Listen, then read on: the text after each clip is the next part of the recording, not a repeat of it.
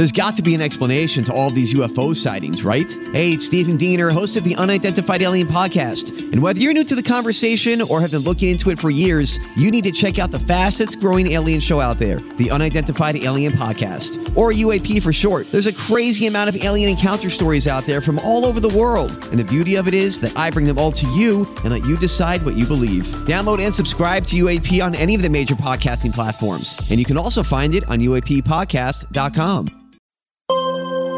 This is a WTOP original podcast. Coming up in this episode of Target USA. We were supposed to bring you the book God, Guns, and Sedition this week, but something came up. U.S. troops have been killed in Jordan. The U.S. is being urged to make Iran's regime pay for the deaths of 3 U.S. service members and the wounding of more than 40 others at an outpost in Jordan. One thing I think has become very clear, at least since October 7th, that the head of the snake of war and terrorism in the region actually lies in Tehran. Ali Reza Jafarzadeh is the deputy director of the National Council of Resistance of Iran. He works in Washington, and he has been targeted himself for death by the regime. So what do you do with the head of the snake? You crush it. He says that's the responsibility of Iranians, not the outside world. But he makes this key point. The outside world can hold the regime accountable. Coming up on this episode, from WTOP in Washington, D.C., this is Target USA. America has a target on its back, and on this program, we investigate the threats, the people behind them, the agencies fighting them, and the impact on you.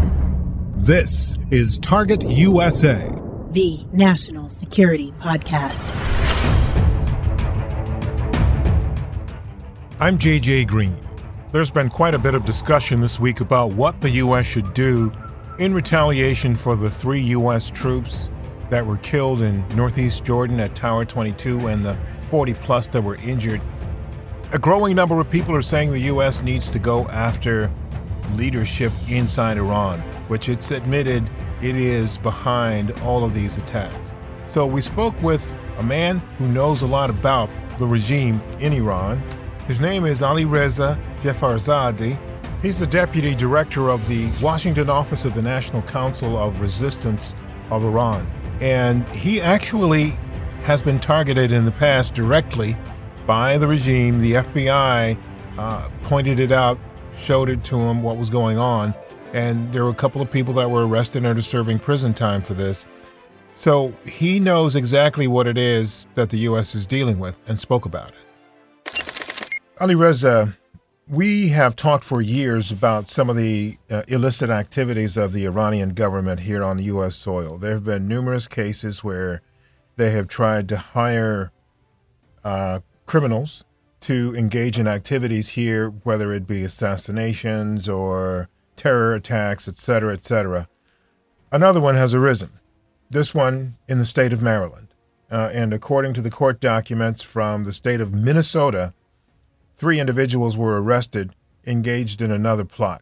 Can you tell us about this plot that was supposedly designed to essentially go after individuals in the state of Maryland? Right.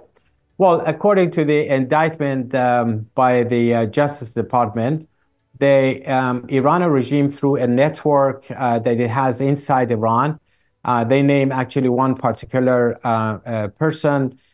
His name is Naji Sharifi Zindashti. He's based in Iran, runs a network associated with the Iranian regime's government.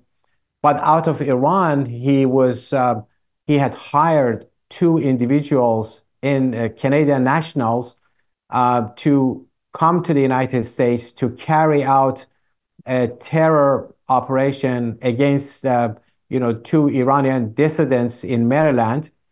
And then he was doing all of these recruitment via encrypted communications through a network called the Sky ECC. And then he had promised to pay these individuals as much as $350,000 plus $20,000 for their travel expenses. In other words, just sitting in Tehran, the regime was able to hire individuals to carry out terror operations on U.S. soil. And of course, this one was neutralized, and there has been a trend of similar terror plots in the past. Do we know anything more about where in Maryland these individuals resided, or not specifically their home addresses or anything, but do we know what locations? Were they closer to Baltimore, closer to D.C.? What do we know about the state of Maryland? Well, the only thing that you know from the indictment papers, it just says they were residing in Maryland. It doesn't have any more details. However, it does specify that one of the individuals was clearly an Iranian national, or who came from Iran, who was a dissident, and his wife was the second person that was a target. And they didn't provide any other details as to the information about their locations or their job or their activities, other than saying that they were opposed to the Iranian regime. I guess that's really all that matters. Yeah, it is at this stage, because we don't want to expose these individuals, these innocent folks and their families, to anything. What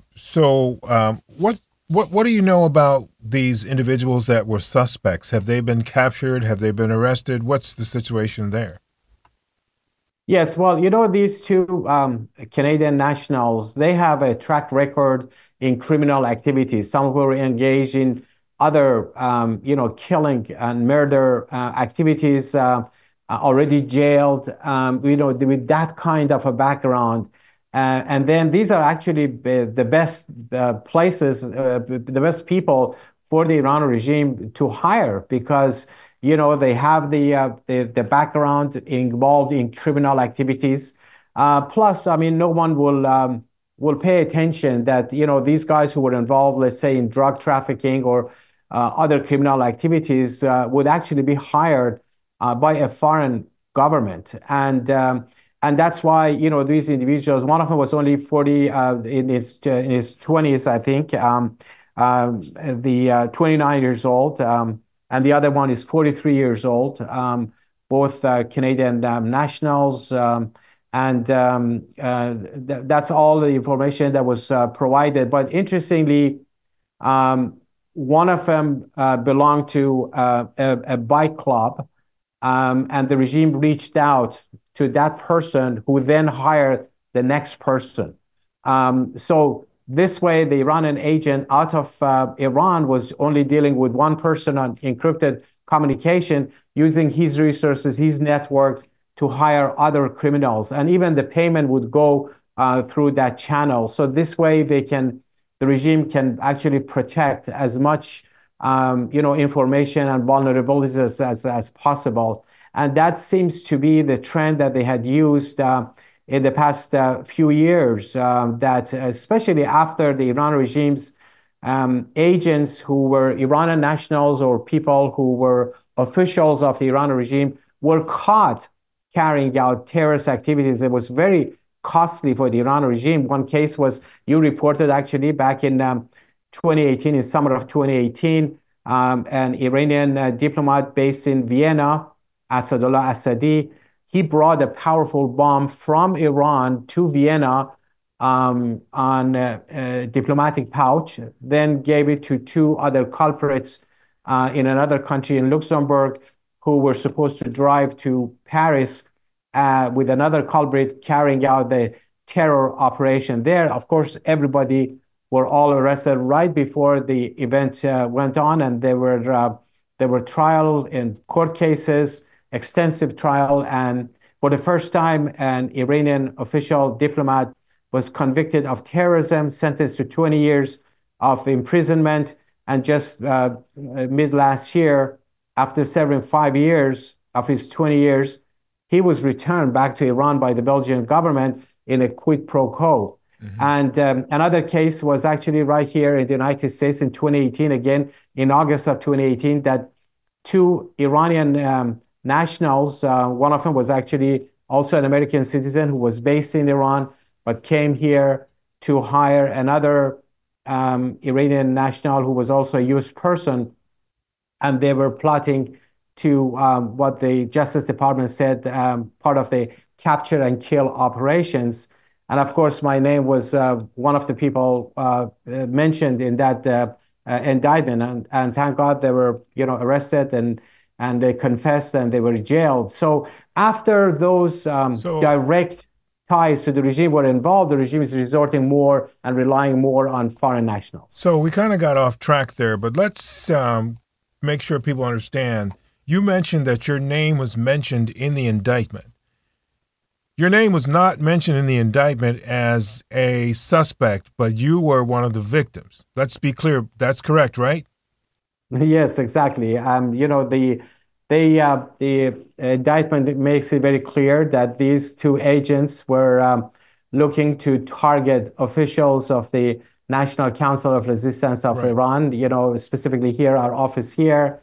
And one of the people that they were targeting was, of course, myself. And, because he actually mentions that because I exposed the major nuclear sites of Iran, including Natanz, and that's part of the indictment. Obviously, the Iran regime has had a trend of targeting its Iranian dissidents, the same way that was the case in Paris.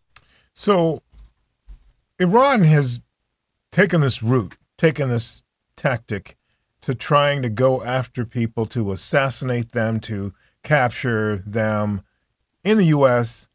And in the cases of captures, they want to bring them back to Iran to go to do whatever. We don't know what they would do to imprison or kill them there. Why do you suppose Iran is so bent on doing this? Well, the Iranian regime is in big trouble, honestly speaking, inside the country. At least since 2017, there have been major rounds of demonstrations, uprising nationwide, people calling for regime change. And what the regime is so concerned about is the engine behind these protests, those who can move the protest, levels up and eventually lead to the fall of the Iran regime. So that's why, especially since 2017, 2018, the regime has been focused on targeting Iranian opposition leaders outside of Iran, in addition to what they're doing inside the country. This is all about the survival of the regime. The regime needs to target this opposition to make him ineffective or create fear among the Iranian population that if you speak up, if you're engaged in the overthrow of the Iran regime, you're going to be targeted. And I think this is the other side of the coin to what we see now in the region, their terrorism. Why does the regime step up terrorism? Because it's for their survival. They're in trouble domestically. They want to deviate attention. They want to maintain power. That's why they rely on their proxies in the region. It's the same mentality behind hiring foreign nationals to carry out terror attacks against dissidents. Ali Reza, the U.S. is in the process of formulating what President Biden says is a response to the killing of 3 U.S. troops and the wounding of more than 40 earlier in the week, actually over the weekend, in northeast Jordan by a drone that was launched by a militant or militia group that is sponsored and essentially controlled by the government of Iran. And so we don't know what the U.S.'s plan is yet, how they're going to do this, but they say that at a time and a place of our choosing, we will respond. So what is it that the U.S. can do that will get the Iranian regime's attention? Well, what gets the Iran regime's attention is firmness and decisiveness. It's accountability. They need to feel that what they have done, they are actually paying the price for it. Unfortunately, over the past several decades, I should say, the Iran regime has always gotten away with their terrorism, or even worse, they've been rewarded for their terrorism. The hostage taking has turned into a very profitable business for the Iran regime. They just got $6 billion for getting 5 American hostages released.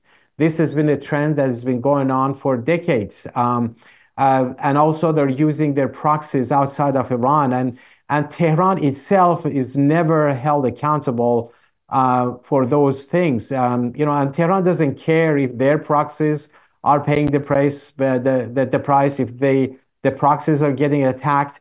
As long as the regime itself doesn't feel threatened or feel that others are afraid of them, then they will continue doing those actions. So look at the situation, at least since October of last year until now.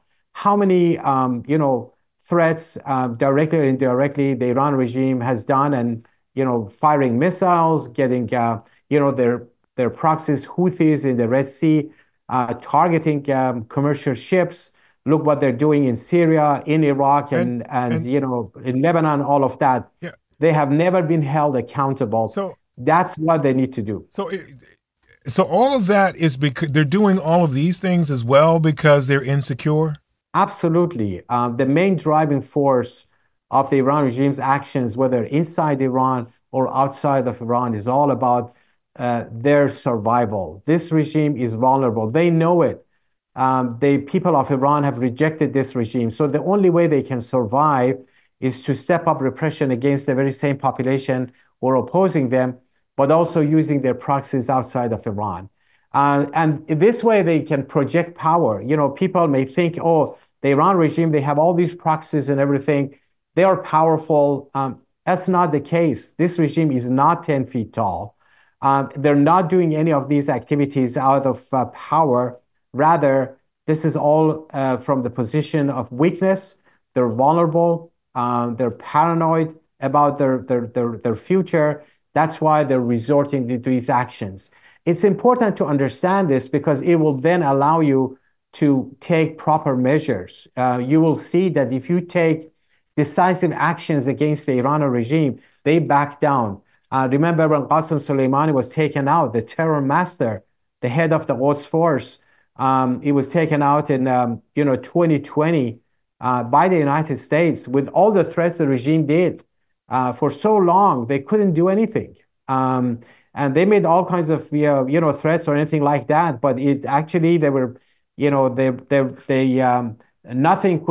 they could do in reaction to that. To the contrary, you saw the increasing protest inside the country. The argument at the time was that if you threaten the regime, the people will rally behind the flag in Iran. That never happened.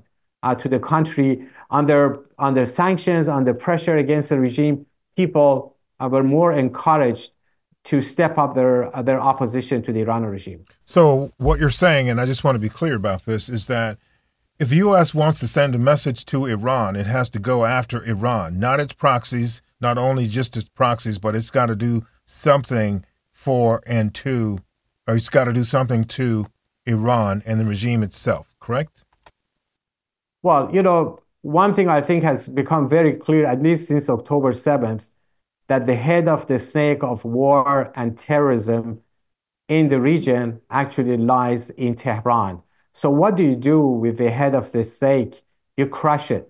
And of course, that's the responsibility of the people of Iran, not the outside world. But the outside world can hold the regime accountable, but also at the same time, provide room and space for the organized opposition to do what they're intending to do, to bring down the Ayatollahs.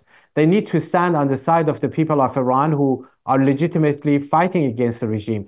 They need to recognize the legitimacy of the fight against this regime by the Iranian people. That is missing. The US government, the Western nations, they all have to say very clearly that the people of Iran have the right, it's actually their duty, their right to overthrow this regime, to fight back, to push back the Revolutionary Guards, the repressive forces, in order to bring about change. That's the missing factor. Do you believe that the Ayatollahs, the leadership of Iran, and those folks who are behind essentially the organization of these militias and proxies, do you believe they should be targeted? Just like you were targeted, just like others have been targeted. Do you believe the U.S. and the West should target these individuals? Well, I'm not in a position to tell the, U.S. government or other Western nations exactly what to do and what actions to take. I think, they can draft their own strategy. But one thing is very clear, that so long as they avoid holding the regime accountable for their crimes in order to target the regime in any way that they see appropriate, nothing is going to be resolved. And remember that, this is not something that just happened overnight. There is a trend of decades of opposition to the Iran regime by the people of Iran.